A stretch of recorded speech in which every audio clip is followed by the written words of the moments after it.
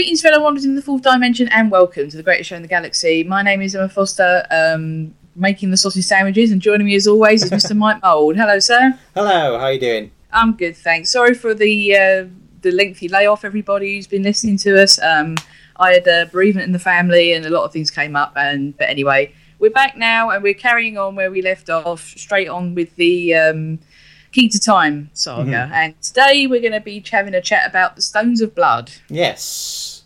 Written by David Fisher. Yep.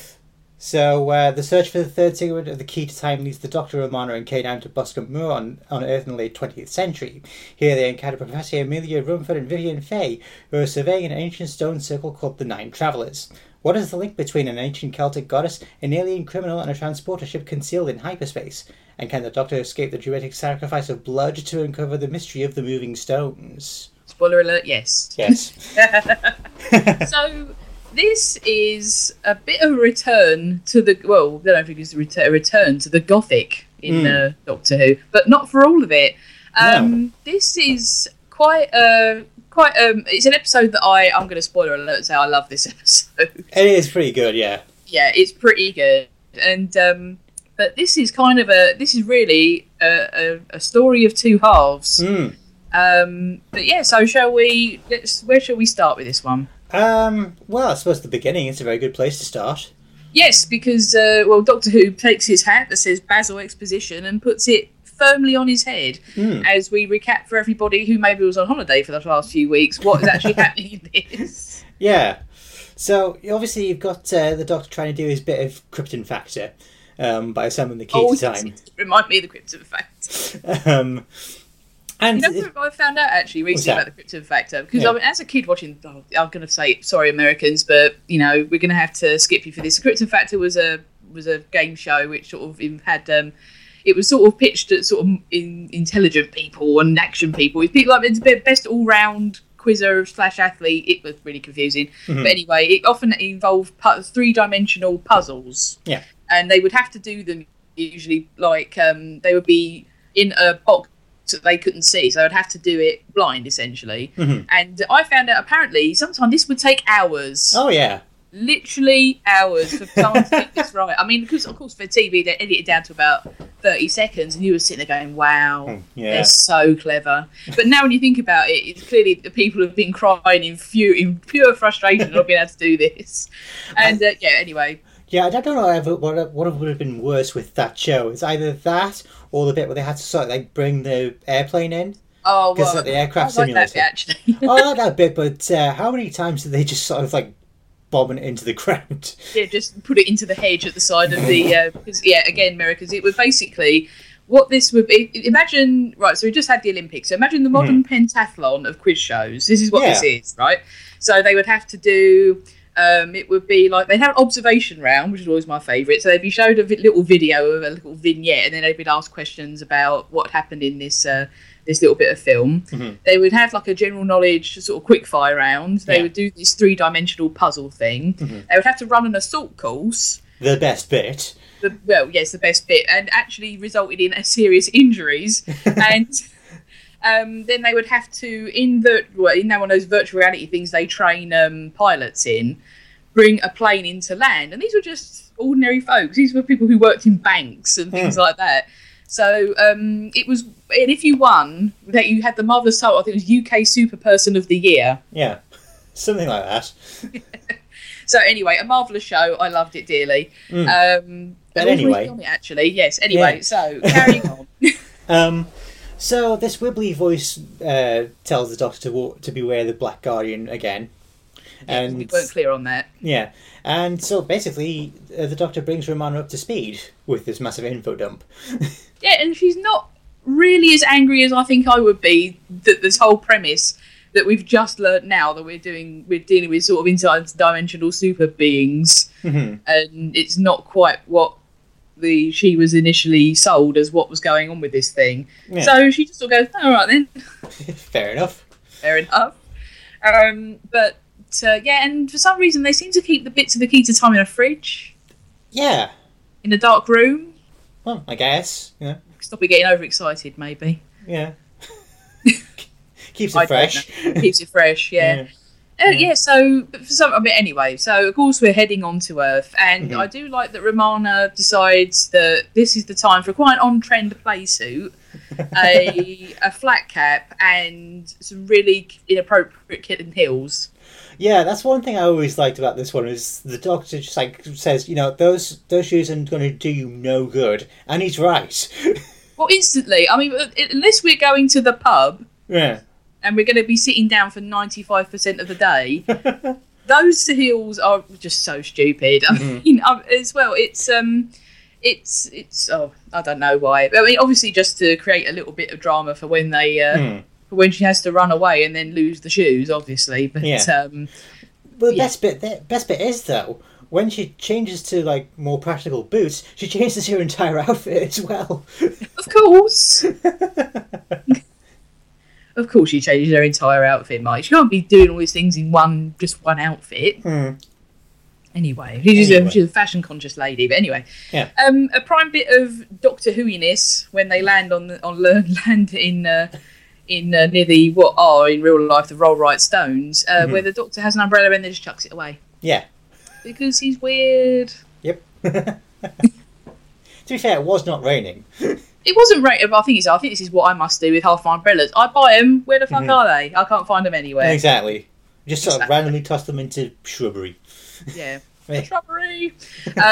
Sorry, I can't help it. Anyway, so after this, it actually, watching it back, I was kind of astonished by how quickly everything gets set up. Yeah. Because they literally go round the corner from the TARDIS, the stones are there, and then basically the main two people, the only other people we meet in this story, there's only, apart from the Dr. Romana, there's 6 people in this story. Pretty much, yeah. And 2 of them get mullered in 30 seconds. Yeah. Or if we're not counting the fairy lights. And the 2 campers. Yes. Yeah. So, anyway, yes. Anyway. So, literally a third of the cast turn up at that exact moment. And I must say, I think these 2 guys, Amelia Rutherford and Vivian Faye, might be in my top 10 best ever guest stars in Doctor Who ever. Yes. They're so great. They're brilliant. I mean, Beatrix Lehman is Amelia. Oh, I love her. She's great. She's got this, I don't know, just like, because she actually died the following year after this was made. And so I don't know whether she was having problems like remembering her lines, but there was this, she had this sort of like cadence to her. So like when she was like speaking, she was like trying to like... Is that old lady thing of trying to drag it up from that bit of memory that it exists in somewhere. We're just like talking about all the lectures. She's pausing and she's still talking, but she's clearly slowing down while she tries to remember the name. Yeah, but it's a thing that you do naturally when you're talking. If you're trying to, I mean, we do it all the time on this podcast, trying to drag up bits of memory from bits of everywhere. And I think that these days they might cut that or say, can we have another one, darling, and try again, or, put it on a big idiot board and put it outside somewhere. The Marlon Brando approach. Yeah.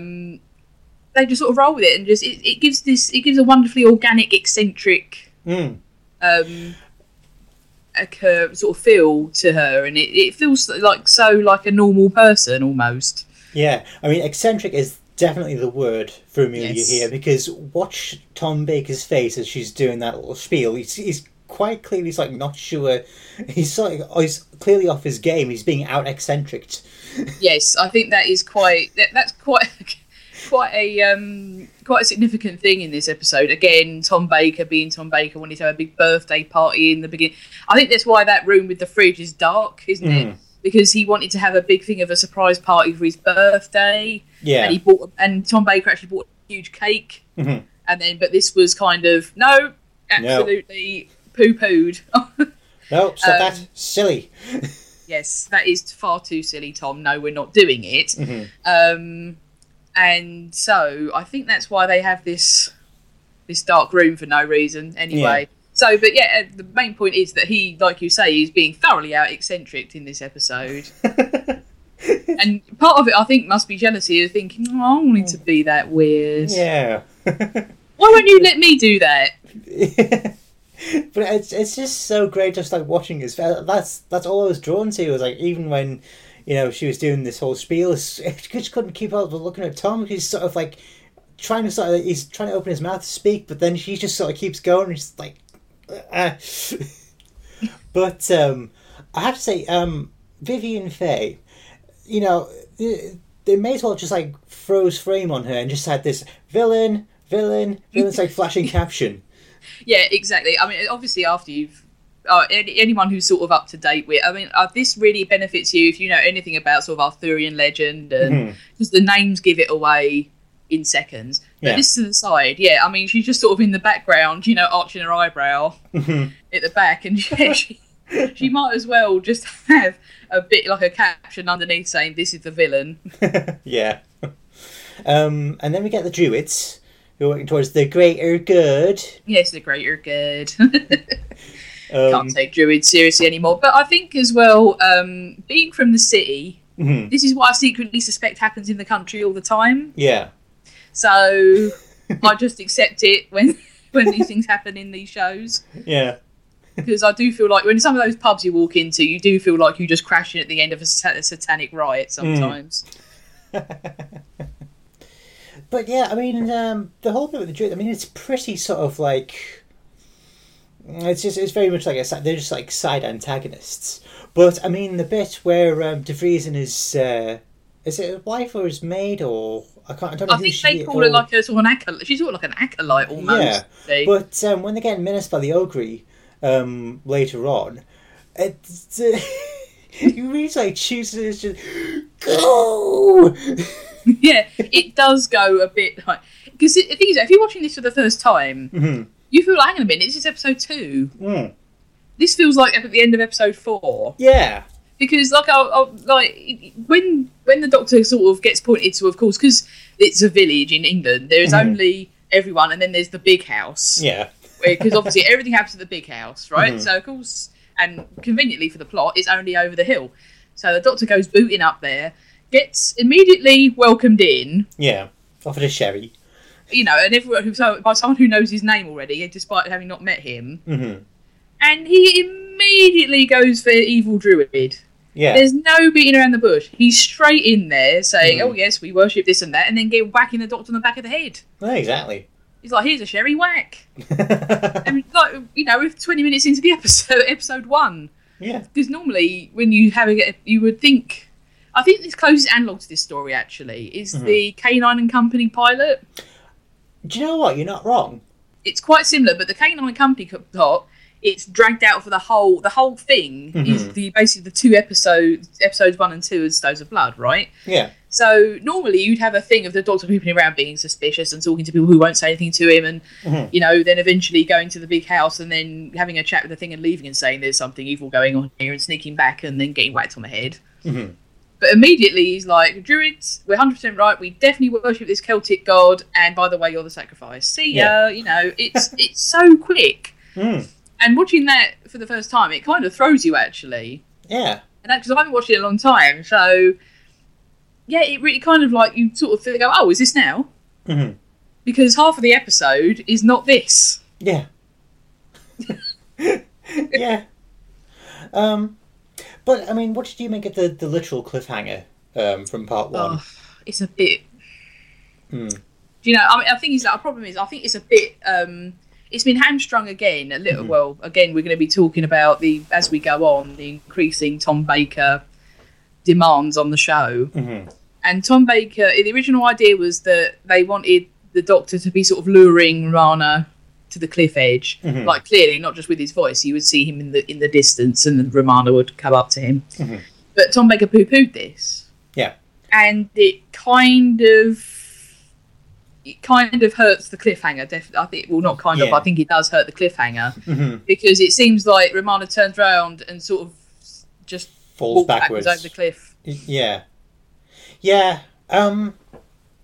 But at the same time, I can sort of understand where he was coming from with that because, Yeah, I understand, because obviously he doesn't want to appear to be a menacing figure to the kids. But it needs something.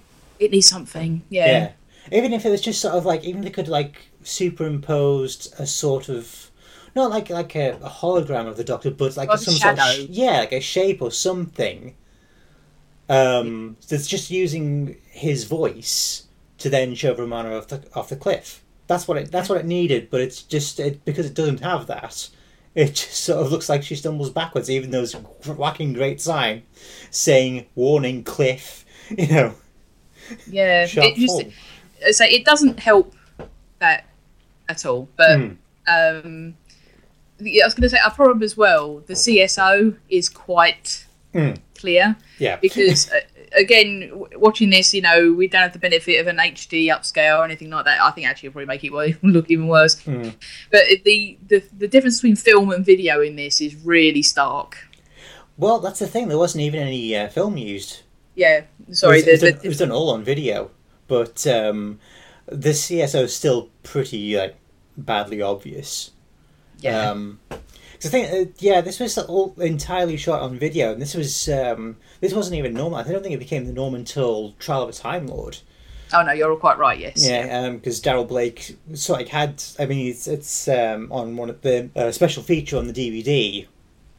Said he always had this problem with going from film on location to video in the studio, and when you watch Doctor Who back in that time, it's night and day, literally. So, yeah, I mean, it's nice to have it all on video, but the video stock isn't that great. It always looks a bit washed out when you go on location. Yeah, it's just insert stock footage here. I don't know. It sort of just reminds me of the old Batman, 66 Batman. Where they're sort of running because. Yeah. Or that bit in Wayne's World where they're doing it. We're in New York. Let's go to a Broadway show.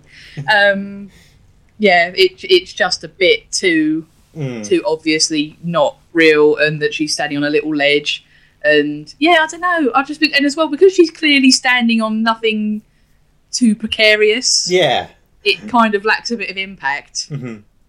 I mean, they do have a few little close-ups of a few bits of soil and that coming away under her feet, but there's literally next to no danger.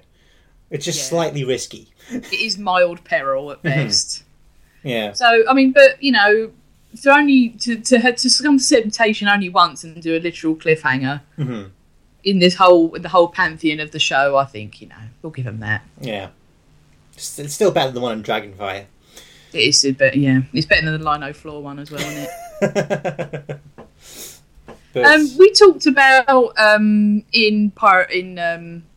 in a previous episode about things being gay to verging on super gay. Mm-hmm. I'm going to say super gay to ultra gay, talking about Vivian and Amelia. They're quite close. Yeah, all this men boo stuff as well. I always find quite amusing. Yeah, I mean it's always when you used to watch. I think it was Monster of Peladon that Sarah Jane was in, wasn't it? And it's just talking to the Queen, and it's just women's lib, and it's just this was totally written by a bloke. Do you know what I mean? It's just smacks of that. Especially when you get Amelia grasping her truncheon.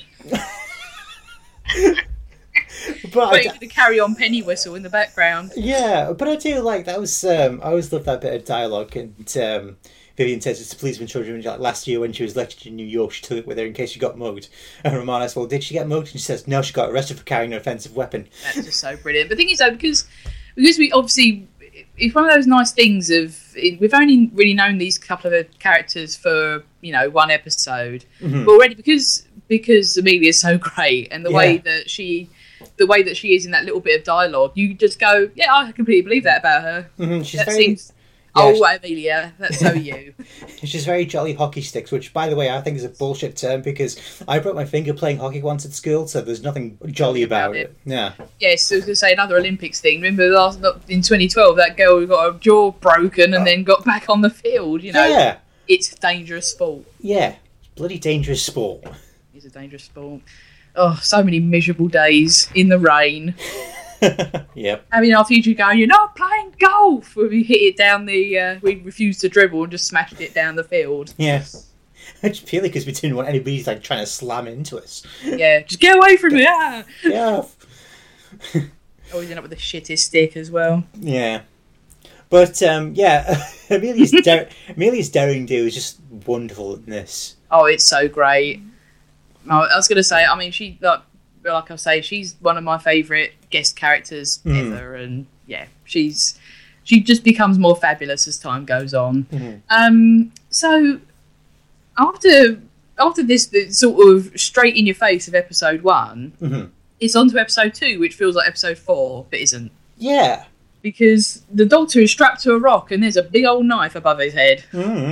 It's like we say, this is very much a story of two halves, and part 2 feels like the second half of what would be a normal story. It's very oddly paced, but it's interesting how they did this. I mean, obviously this is the 100th story, so it's kind of like they're doing sort of like, well, we do gothic horror very well, we also do the sci-fi elements very well. Let's just stick them all into one and hit the blender button.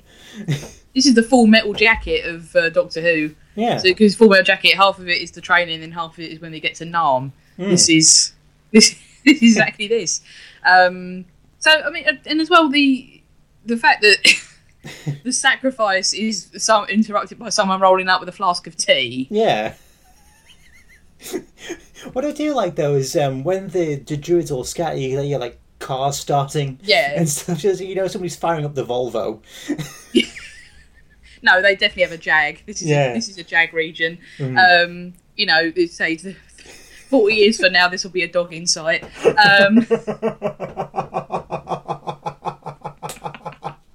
want to get really, really grim reality about it. I mean, you're entirely right. Yeah, but I too quite like that. Yeah, just running away somewhere. I've left the keys in my other robe. Oh bollocks! Yeah, I mean, it just sort of kind of down earthiness of, you know, scattering the woods is someone diving in, like you say, diving into the Volvo and screeching out of a field. It's just so funny. I can't get my driving gloves on. Yeah. Again, like I say, you're just interrupted by dear old Amelia turning up with a flask of tea. And yeah, but then again, there's sort of the inevitable bit that you get in these British cult things of like, we've displeased the goddess and please forgive us and all this sort of thing. But there's a couple of bits that you can't help but snigger at a little bit. Yeah. Because the Aubrey, I do like them, but when they just sort of roll past the window, I can't not laugh. It's just so funny. I was just about to ask you what your thoughts on the Ogre were, because I quite like them. They're not executed very well, but then again, how can you?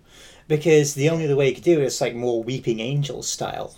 Yeah, they just sort of appear. Yeah, but then they sort of like do that anyway, because like how many times do people get snuck up on by these bloody things?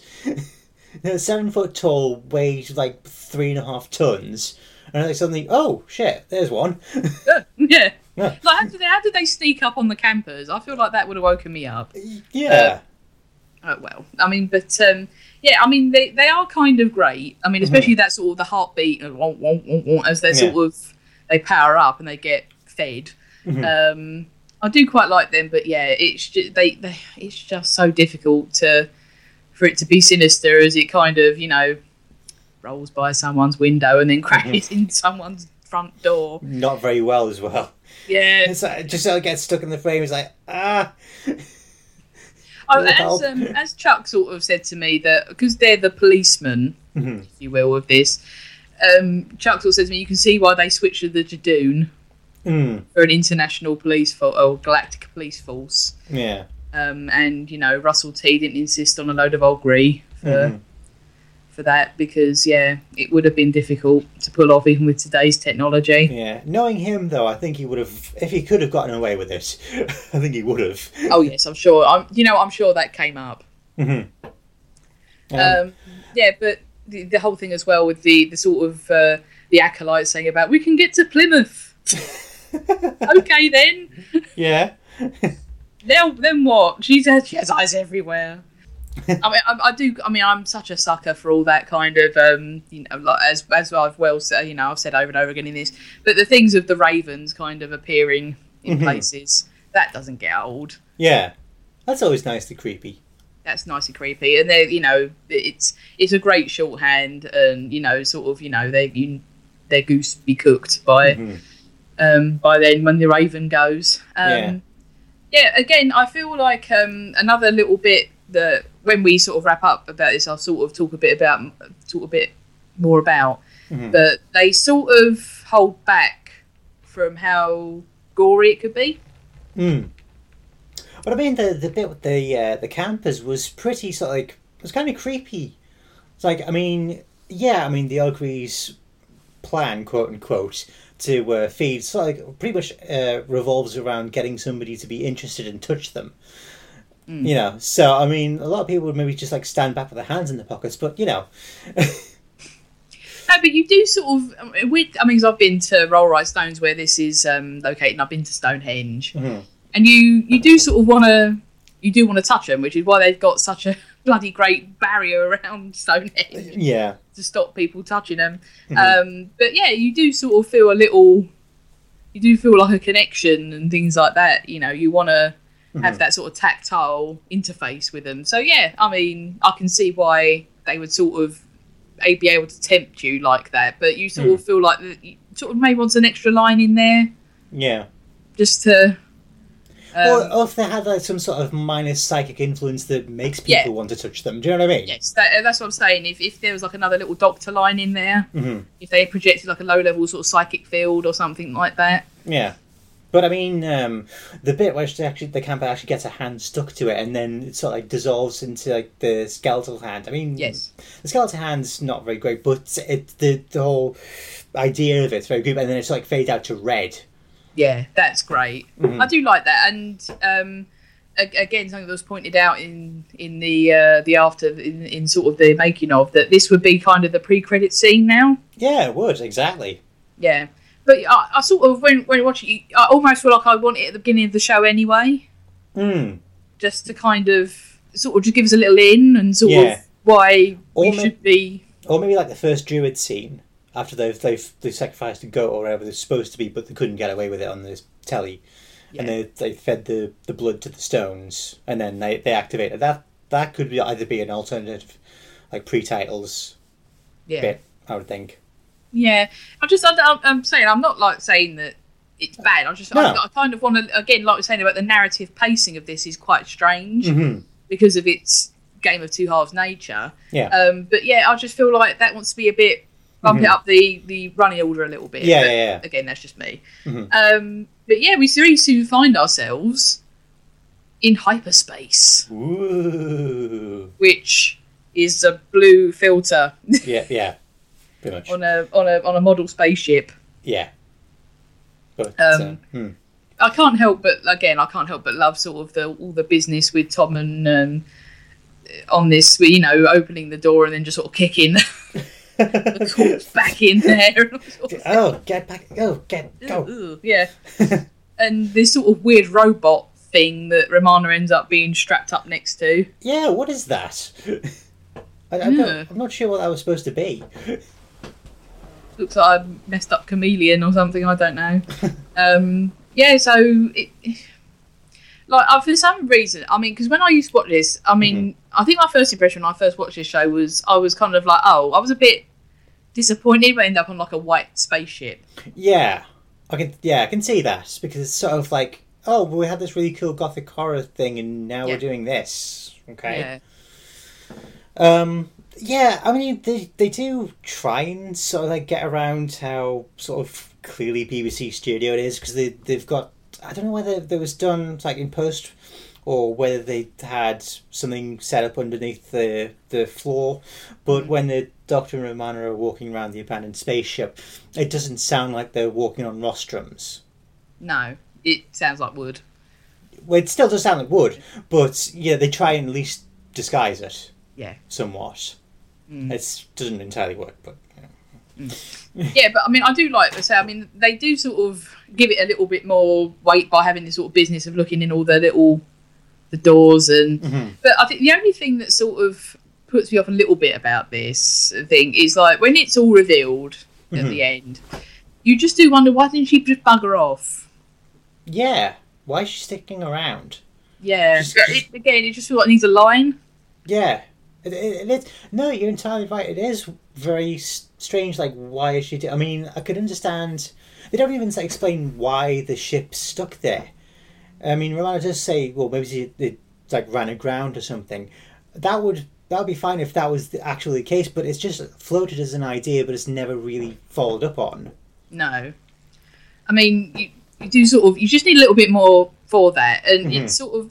I was kind of again when you get these sort of things of like there's that chariot, that von Daniken Chariot of the Gods thing where a god turns out to be an alien and all this sort of thing. I was kind of waiting for the I've been stuck on this shitty planet for blah blah blah all this time speech from the big bad. Yeah.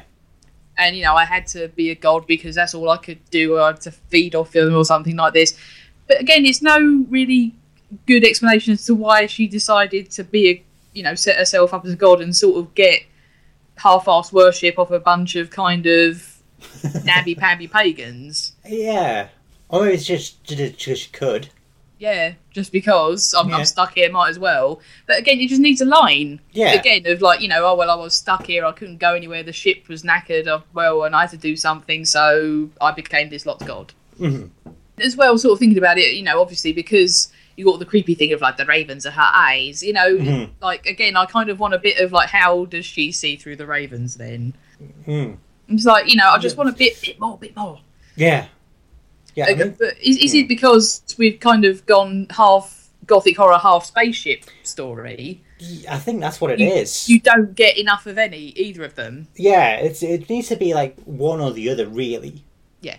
I mean, it sounds like we're kind of shitting on this. I mean, it's still a great episode. I was going to say, I must emphasise, I do love it, but it's kind of in spite of a couple, sort of a bit of a flawed setup, sort of. It's not a damning indictment of this story. No. It's just that, it's just these little bits that I think sort of could have propelled this story from good to great. Mm-hmm. I mean, I'm going to sort of come out and say that I think this might be my favourite serial out of Key to Time. Oh, that's fair, yeah. I'd say that, yeah. Yeah, it might be. I mean, again, it's been a long time since I watched the other one, so I'm prepared to be incorrect in this assumption. But certainly out of the 3 serials we've had so far, it is by far my favourite. But I think that a lot of that is down to the quality of the supporting cast. Yeah. So should we talk about the Megara? Yeah. So basically, if you ever wanted for the Doctor to spend a good 20 minutes arguing with 2 bunches of fairy lights, that are quite pedantic, boy, have we got an episode for you. Yeah.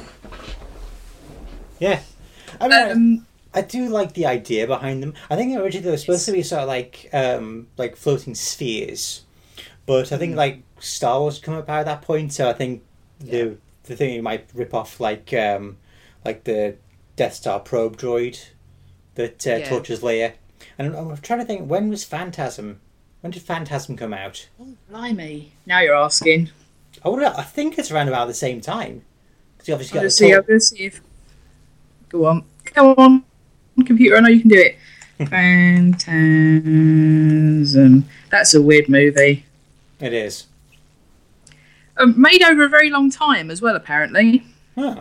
79. Oh, so okay, so wasn't quite. I was thinking maybe it would have ran about the same time because obviously then people might think of the flying balls that drill into people's heads. But since it was 79, then obviously not because this was B78.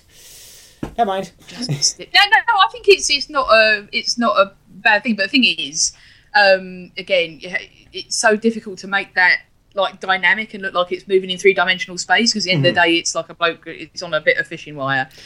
Yeah. So in a way the moving lights, I kind of like it as a workaround, and it's quite unusual, I think. Yeah. The only sort of problem is obviously, a lot of the actors' eye lines don't quite, they don't quite make it, or they miss entirely.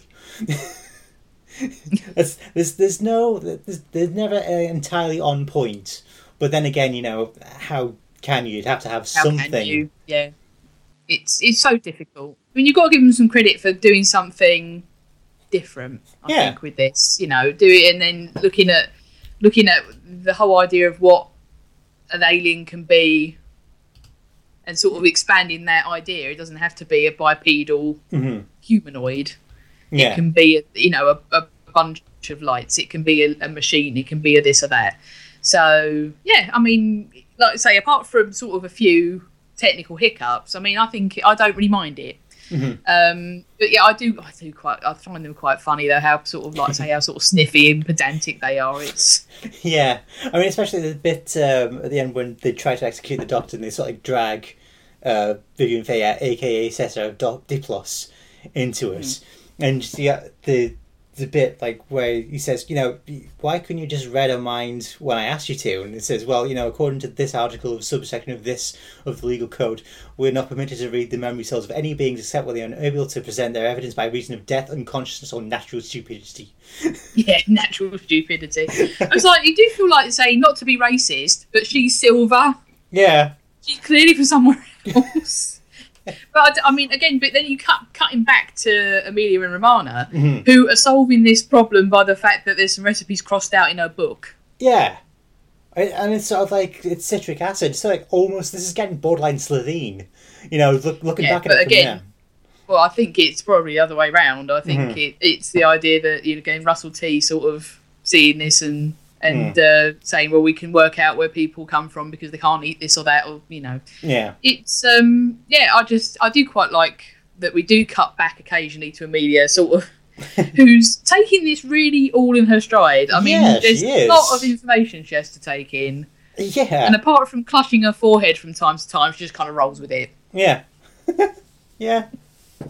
Well, there's that great bit in it's part 3 when she says to the Doctor, are you from outer space? And he goes, no, I'm more from what you call inner time. And she just says, oh, okay. Okay. And has to repair this thing that looks like the Liberator from Blake 7. Yeah. I thought with that instruction too. from a tin dog. Yeah. Speaking of the tin dog, dear God, he gets put through the ringer in this one, doesn't he? He really does. He gets effed up something rotten. Well, I mean, that's, you do wonder why the old guy couldn't have just fallen on him. Yeah, I mean, it's... Jeez. I mean, how many times... He runs out of power, like, nearly twice. He gets mashed up by the Ogre somehow. Yep. Once. He gets sidelined in the TARDIS. I mean, they do manage to, like, give him a bit more mobility. That's mostly by pulling him on a string and then load him onto a trolley and then he goes zipping off. So it's like, how do you, like, feel in general about K9? I've probably asked this before. But sort of like his involvement in the stories. In general, blimey, it's so difficult because I really like the way he's acted. I love John Leeson, and I quite like the sort of pedantic and sort of snippy kind of thing that he has with the Doctor and the companions and all this sort of thing. But it's this sort of thing like we talked about with Chameleon. His limitations really hurt him. Yeah. But I think that's and it's a shame. Yeah, I mean, even like when they brought him back for school reunion, they still couldn't quite. Yeah, I mean, obviously they were able to disguise some of that, but it's the fact that all we can really is if it's not a completely flat, dust-free lino surface, he can't really get anywhere. Yeah, it just causes more, and as well, especially when you know to look for it. Like there's this bit where when K9 and the Doctor turn up at the big house and they see all the wreckage, you can see Tom Baker pick up the corner. Yeah, I was just about to mention that. This I didn't really notice until I had the info text on, but then when your eyes drawn to it, it's like, oh. It's like I mean, he's trying his best to be subtle, but it's just not. Yeah. Unfortunately, one of those things, once you see it, cannot be unseen. It's the new hand of Sutek, isn't it? Yeah. Oh, bless. Yeah. So say, I think if you can sort of, again, it's one of the things when you sort of notice it and you sort of let it stick in your mind, then you're just kind of waiting to sort of pick at it. But if you kind of able to let those things go and just say, okay, well, K9's in this and, he's being pulled along by a bit of string and he's only on a flat surface, blah, blah, blah. If you sort of just ignore all that, you can really it does work, I think. Yeah. Yeah. Yeah, but he's hamstrung by it. Yeah, but the 70s is the ones. I mean, we say this now, but I mean, that was probably cutting edge stuff-ish back then. Oh yeah, absolutely. You look at some of the stuff I was watching when I was a kid, and I mean, watching it again as an adult, I just think, how did I? But I think again, it's like if you're wrapped up in this, it's.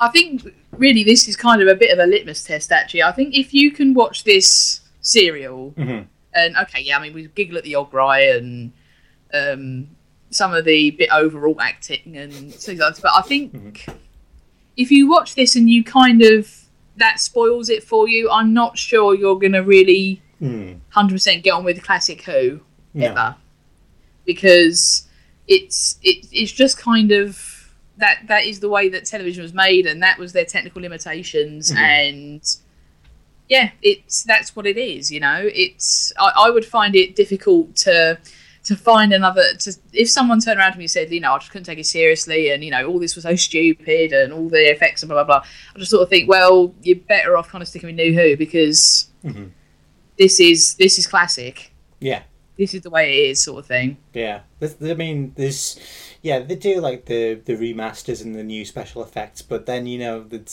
there's only so much even that can do. It is what it is. It is, yeah. And I think you sort of go, well, I'm just gonna say I don't mind, and fully embrace madness, or you don't. I think, to be honest. Yeah.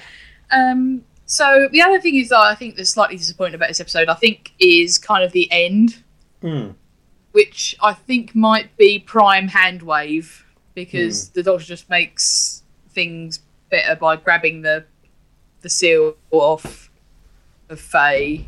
Yeah, but it's it's and then go away space lights, and then it is a bit abrupt. The end. I mean, I'm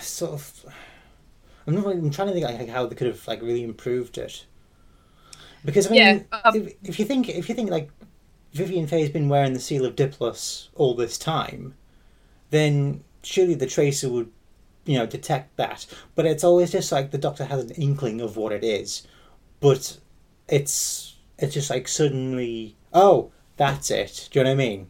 Yeah, exactly.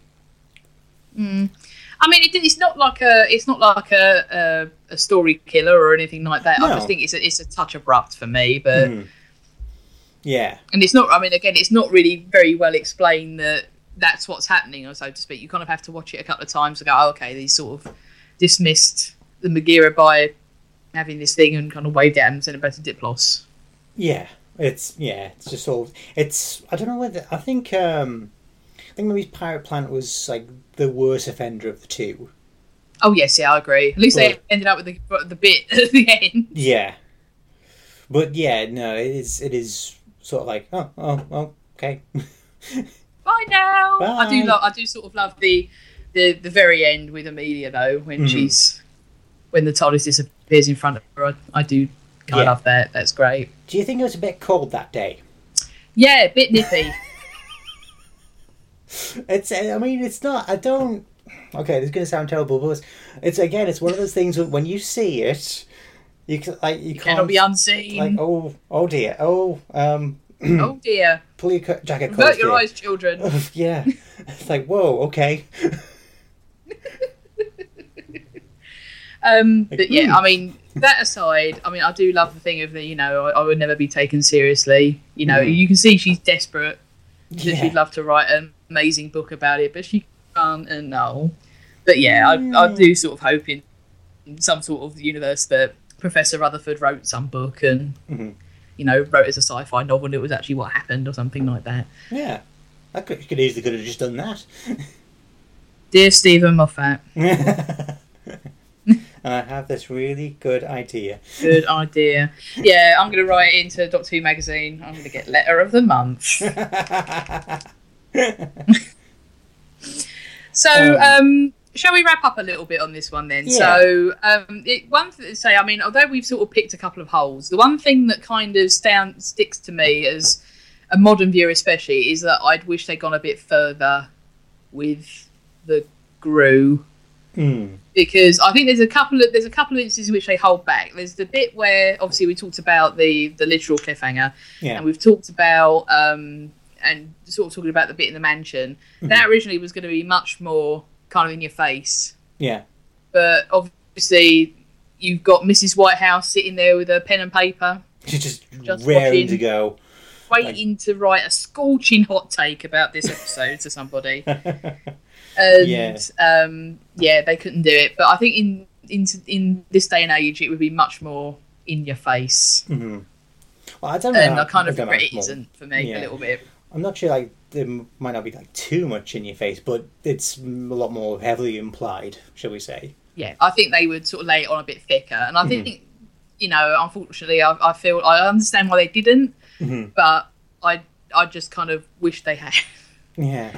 And I think actually, definitely watching, because I don't think I've watched this episode for, it's been a few years. It's definitely, I think, since, maybe a good 5 years or so, I think, since I watched this last. And I think for me, what stands out is kind of, I think its legacy in terms of small cast episodes. Yeah. Because you really see the threads of the, like I say, I mean, 6 people in this apart from the Doctor and Romana. And that sort of little thread of having a small cast, not claustrophobic, like only a couple of main guest stars and only a couple more sort of extraneous people. So things like the God Complex, things like Midnight, those small cast episodes, those are a part of this episode's legacy, I think. Oh, definitely. Because I mean, you don't need anybody else.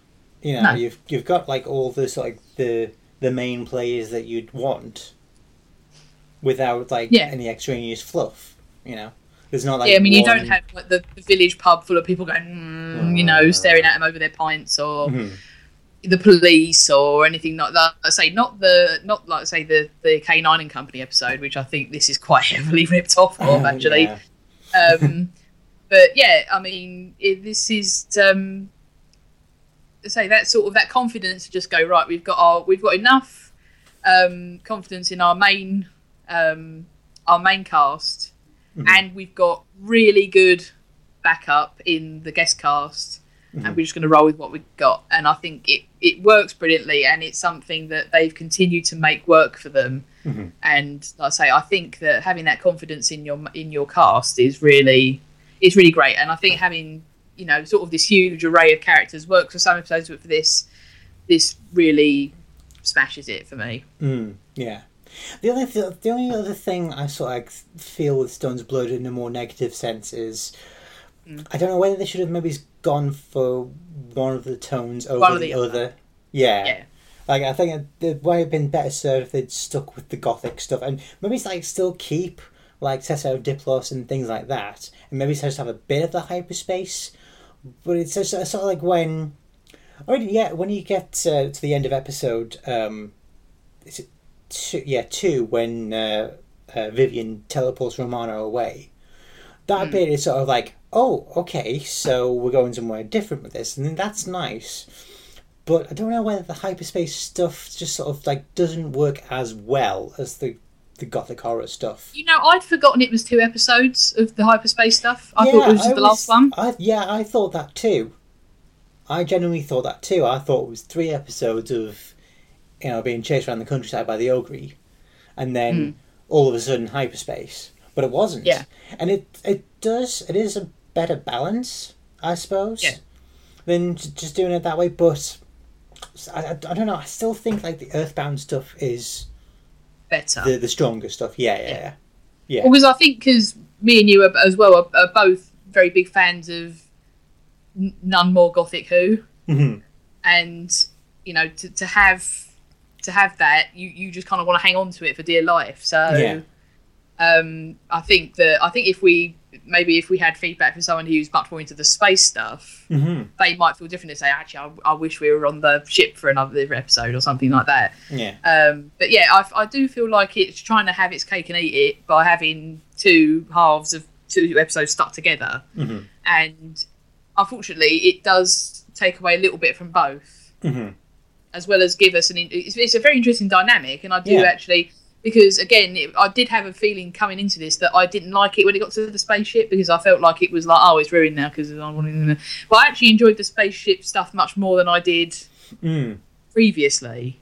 Yeah, I mean, that's when I don't know whether we've mentioned, we've talked about Stones of Blood before on the podcast. I can't remember. I'm sure we have. Yeah, but I always remember feeling like the spaceship stuff just was sort of weak, and it is. Slams the brake on it. Yeah, it just it's like whiplash inducing. It's like suddenly spaceship, and yeah, it is still kind of the weaker part of the story. Yeah, but it, like you say, it definitely wasn't as bad as I seem to remember. I always remember not really liking the Megara, but actually they're actually chunky. Yeah, I think it's more just sort of suddenly the Doctor's on trial, random. It always seemed to be a bit more random in my head from memory. Do you know what I mean? But exactly. And it still is a little bit, because the Doctor, opens the. I mean, it says do not open, but you think the Megara would be like, oh, thanks for letting us out. What the hell's going on? Rather than going, hey, you shouldn't have done that. Death.